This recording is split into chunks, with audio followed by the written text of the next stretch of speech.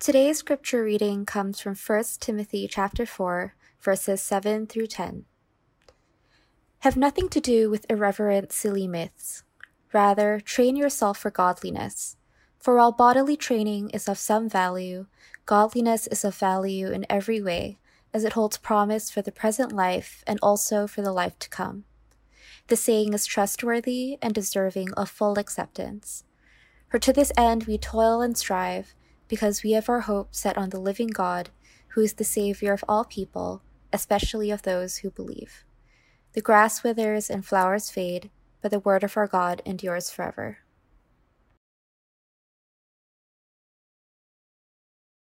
Hi everyone, and thanks for tuning in today. My name is Aaron, and I am one of the pastors at Exilic, and I want to welcome you to our virtual online service today. Believe it or not, we are heading into week 9 of our quarantine. And if you are tired of even hearing the word quarantine, I don't blame you, because I think we all are. But one of the things that this quarantine is doing to all of us is that it's molding and shaping us. And it's molding and shaping our habits in particular. It's shaping our sleeping habits, it's shaping our eating habits, it's shaping our binging habits, it's shaping new addictions, it's shaping and molding the potency of old addictions. And because we're all creatures of habit, one of the things that we're going to do, whether we know it or not, is that we're going to carry with us our good habits and bad habits into our post-quarantine life. And so the goal of this series is to stop our bad habits, start new good habits, and to carry our new good habits with us into our post-quarantine life. And so we're starting a new sermon series today that we're going to do to the end of June, and we're calling it Atomic Spiritual Habits: How Our Tiny Habits Can Produce Big Change. And if this title rings a bell at all, it's because it's based upon James Clear's New York Times best-selling book, Atomic Habits, which is one of the best books on habits I've ever read. And Clear defines an atomic habit this way. Clear says, this is the meaning of the phrase atomic habits. It's a regular practice or routine that is not only small and easy to do, but it's also the source of incredible power. Just as atoms are the building blocks of molecules, atomic habits are the building blocks of remarkable results. An atom is tiny, but it can produce an atomic explosion. And similarly, our tiny spiritual habits can produce explosive growth in our spiritual lives as well. Now, if you've grown up in the church at all, you've probably heard a gluttony of sermons on the importance of reading the Bible, the importance of prayer, the importance of habitually going to church every week. And usually when we hear these sermons, it goes in one ear and out the other, and it doesn't make one difference in our lives at all. And one of the reasons for that is because we're told what to do, but we're not told why we should do it. We're given reasons to do things, but we're not given reasons why we should do these things. And our doing shapes our whoing. And so who we want to become as a result of doing these things is really, really important. And so if we were to do these spiritual habits, how do these spiritual habits, what do they shape us to become? And if I can hang this entire sermon series on just 2 verses, it would be 1 Timothy 4:7 and 1 Peter 1:15-16. And 1 Timothy 4:7 says this: have nothing to do with irreverent, silly myths. Rather, train yourself for godliness.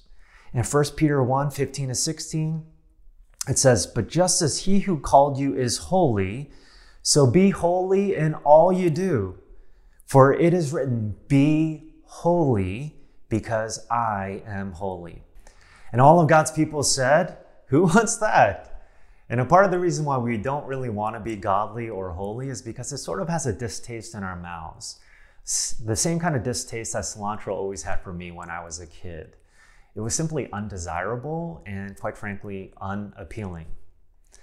In Donald Whitney's classic book on spiritual disciplines, he says that discipline without direction, it's drudgery. But my question is, what if you do give people a clear direction of what they could become, but it still sounds like drudgery. Then what are you supposed to do? Well, one of the things that has helped me is a quote from the French writer Antoine de Saint-Exupéry. And he says, if you want to build a ship, don't drum up people to collect wood and don't assign them tasks and work, but rather teach them to long for the endless immensity of the sea. And so my Herculean task for this sermon and for this entire sermon series is to help you long for the beautiful sea of godliness and holiness. Because nothing is more attractive about a person than their godliness. It's not their height, their face, their body type, their portfolio, their smarts, their resume, their sense of humor. Nothing is more attractive about a person than their godliness or their God-likeness. Which is why Paul writes this letter, contextually speaking, to his young protege, Timothy. And you have to keep in mind that this first letter that he writes to Timothy is one of the last letters that Paul would ever write. And when you hear a person's final words, you should pay special attention to what they're saying, because their final words sort of represent the accumulated wisdom that they've acquired in their lives. And there's no question when you read Paul's letter to Timothy that the dominant emphasis that Paul is making to Timothy is for him to live a godly life. The word godliness appears 15 times in the New Testament, but did you know that in Paul's first letter to Timothy, the word godliness appears 9 times alone? It is clear that Paul wants for his parting, urgent words to Timothy to be, live a godly life. And those are not only his words to Timothy, but that is God's word to us as well. Now, here's the challenge. Oftentimes, the godly life sounds like the boring life. It doesn't exactly sound like the good life.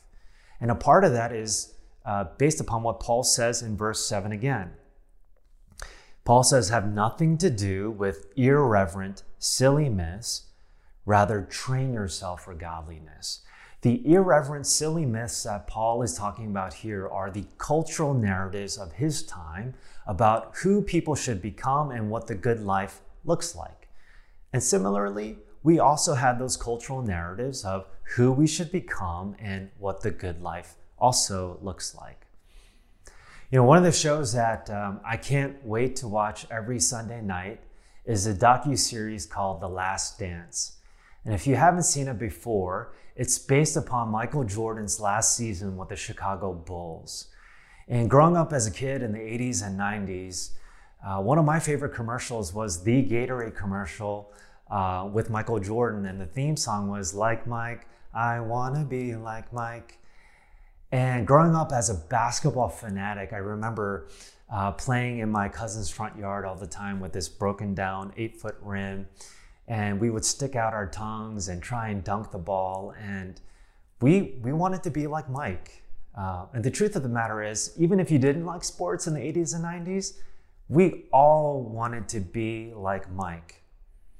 And so it was surprising watching the most recent episode last Sunday, in episode 6, when Jordan opened up the episode by saying this. A lot of people say they'd like to try and be Michael Jordan for a day or for a week, but I don't think they quite understand that it's no fun. This is not one of those lifestyles that you envy, where you're confined to this hotel room. I'm ready for getting out of this life, and you know when you get to that point, and I'm there. No reservations at all, I'm there. And here's the irony of what Michael Jordan is saying. The irony is that we all want to be like Mike, but even Mike doesn't want to be like Mike. In fact, he was so done being Michael Jordan that he retired from the NBA and basically vanished from thin air. And the example that I just gave to you is a pretty high-level example of how our cultural narratives are thin and narrow. They are nothing but silly myths that will leave us empty and hollow. But it's possible that this example that I just gave you of wanting to be like Mike and leaving us hollow, it's possible that this example that I just gave you might not necessarily move your heart or change the trajectory of the life that you are living right now. And a part of that is because we typically don't want to be people we don't know. We want to be like people we do know.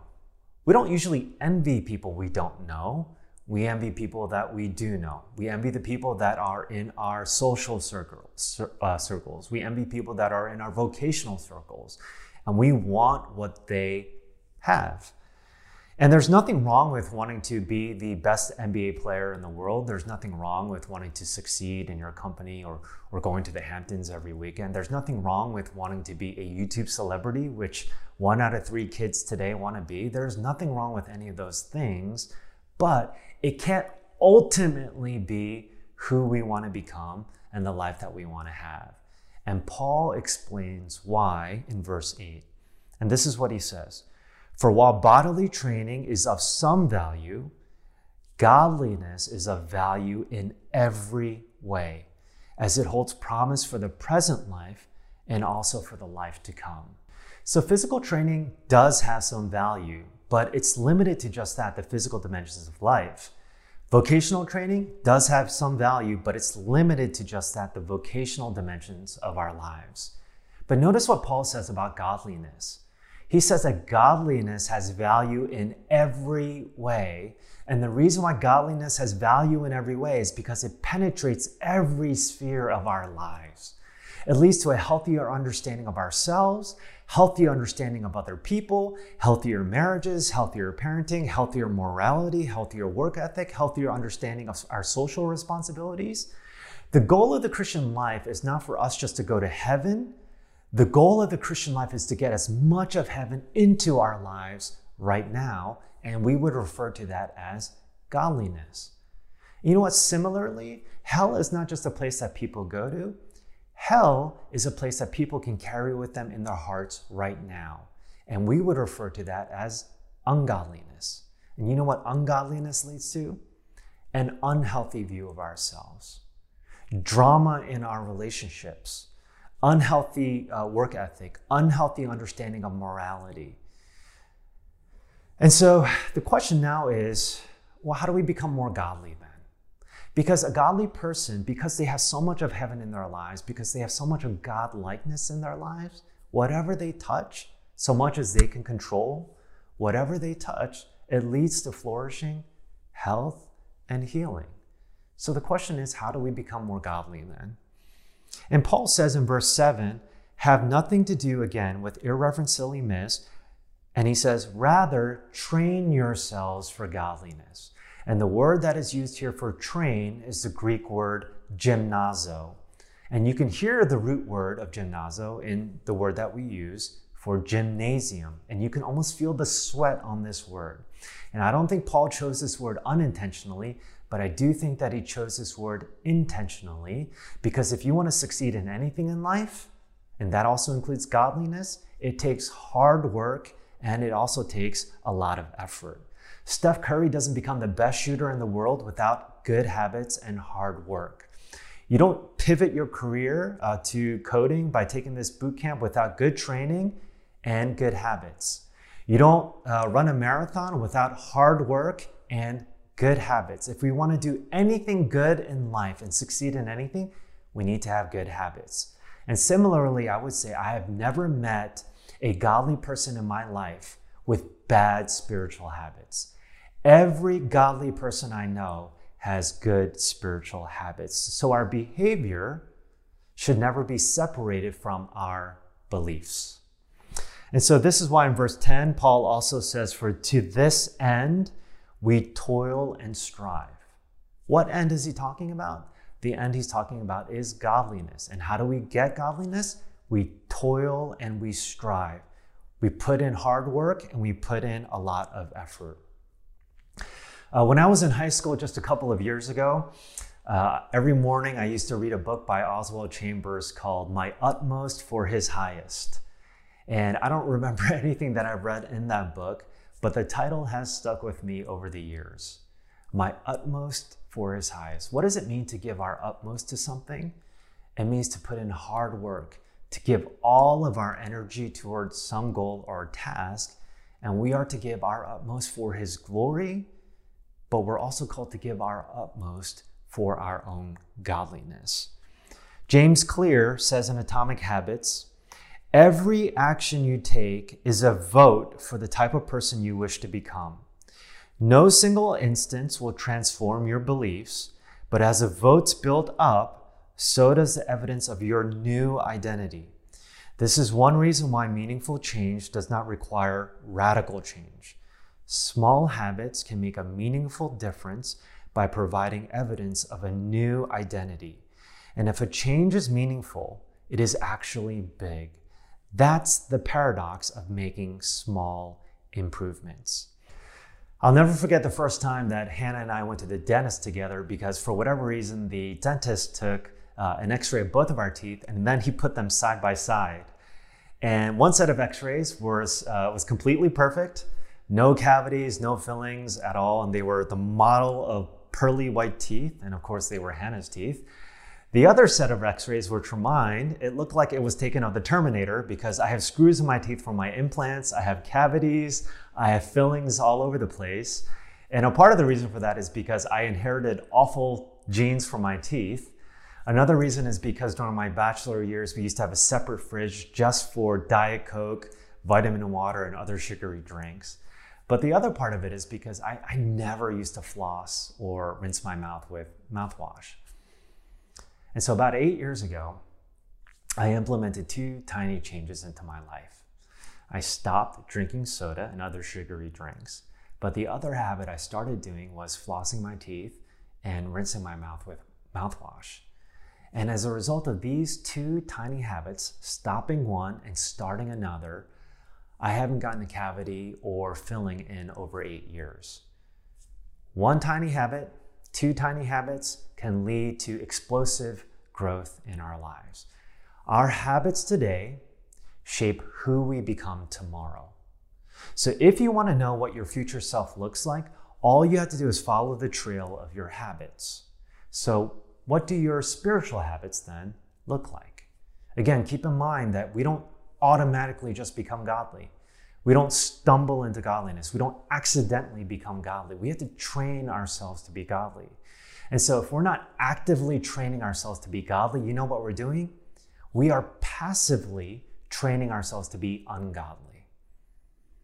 And if you continue on this path of ungodliness or non-existent spiritual habits, this is what your life in the future will potentially look like. You're going to say things like, I didn't think my life would end up this way. I didn't expect this.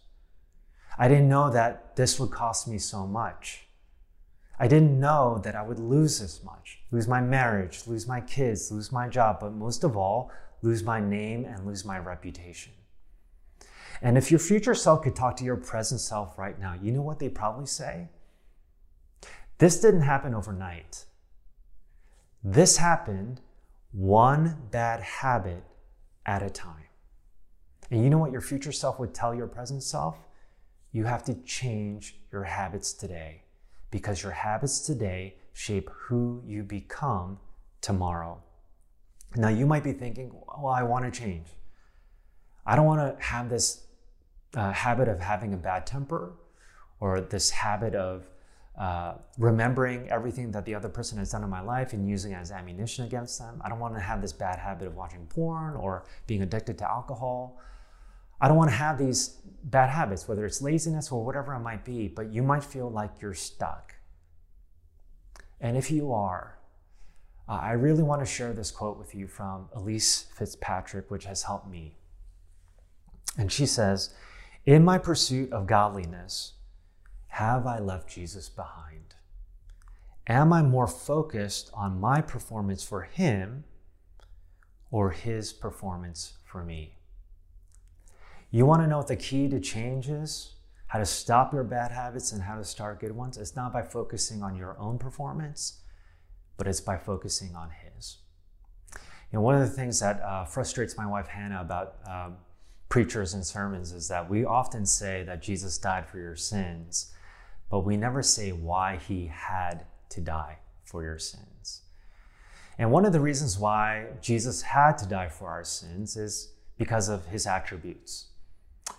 But there's one attribute in particular for why he had to die for us. And this one attribute is the only attribute of God that is repeated 3 times. Scripture never says God is love, love, love. Scripture never says God is compassionate, compassionate, compassionate. The only attribute that is said of God 3 times, the only attribute is that God is holy, holy, holy. And because God is holy and we are not, because God is godly and we are ungodly, and because God cannot be in the presence of anything that is tarnished, ungodly, or unholy, that is the reason why he died for our sins. He died to make us ungodly people godly again. And the example that I like to use is that of NASA. Imagine that we're all astronauts and we want to go on this expedition to Mars in 3 days. And there's this windshield manufacturing company that makes our windshield for our space shuttle. And they say, we finished the product, but we do want you to know that there's a 3-centimeter crack at the bottom right of the windshield, but we've been monitoring for a few days and the crack hasn't grown at all. Now, if you were one of those astronauts that was going to Mars, would you accept that windshield? There's no way you would. Why? Because imperfect windshields don't get to go to outer space. Only perfect ones do. And similarly, imperfect people don't go to heaven. Only perfect people do. But the problem is, none of us are perfect. In Hebrews 12:14, it says, make every effort to be holy. Without holiness, no one will see the Lord. And here the problem is, first of all, we don't make every effort to be holy. And secondly, only holy people can see God, and none of us are holy. But I do want you to know this, that the good news of the gospel is that Jesus makes ungodly people godly. One of the reasons why Jesus had to live a perfect life was not only to demonstrate to us what the perfect life looks like, and that we should have lived this perfect life, but he not only did it to demonstrate to us the kind of life we should have lived, but he also lived that perfect life to deposit that perfect life into our moral bank account as if we had lived the life of Jesus, as if we had his resume himself. But you know what? Jesus not only deposits and demonstrates that perfect life for us and on our behalf, but he also dies for all of our sins.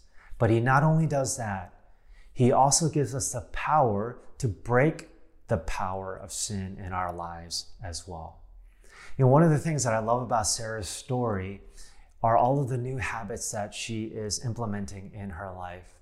And so whether it's praying or memorizing scripture, because every time you do a good habit, you are casting a vote for the kind of person that you want to become. If you write a blog, you're casting a vote for yourself as a writer. If you run a mile, you're casting a vote for yourself as a runner. And similarly speaking, when you read the word, when you spend time in prayer, what you're doing is you are casting a vote for yourself as a godly person, as a person that wants to pursue God. So my question to you today is this: who do you want to become? And what kind of habits are you implementing into your life today to become that kind of person? You know, as I think about my own life, I want to be a great father. I want to be a great husband. I want to be a great pastor. I want to be a great friend. But more than anything else, what I want to be is a godly man. For my 2 little girls, I would love for them to go to good schools, have a great job, get married, have kids, for us to become grandparents. But what I want most for them is to be godly, simply to love the Lord. But the only way we can do that is by training ourselves in godliness. But let me finish with this. Even though our godly habits can change us and can change our love for God, I also want you to know that your bad habits, they will never change God's love for you. And the reason for that is because God is in the habit of showing grace, and he is in the habit of showing you forgiveness. So I want you to know that every time you relapse into your bad habits, his grace is sufficient for you, and his power is made perfect in your weakness. Let's pray together.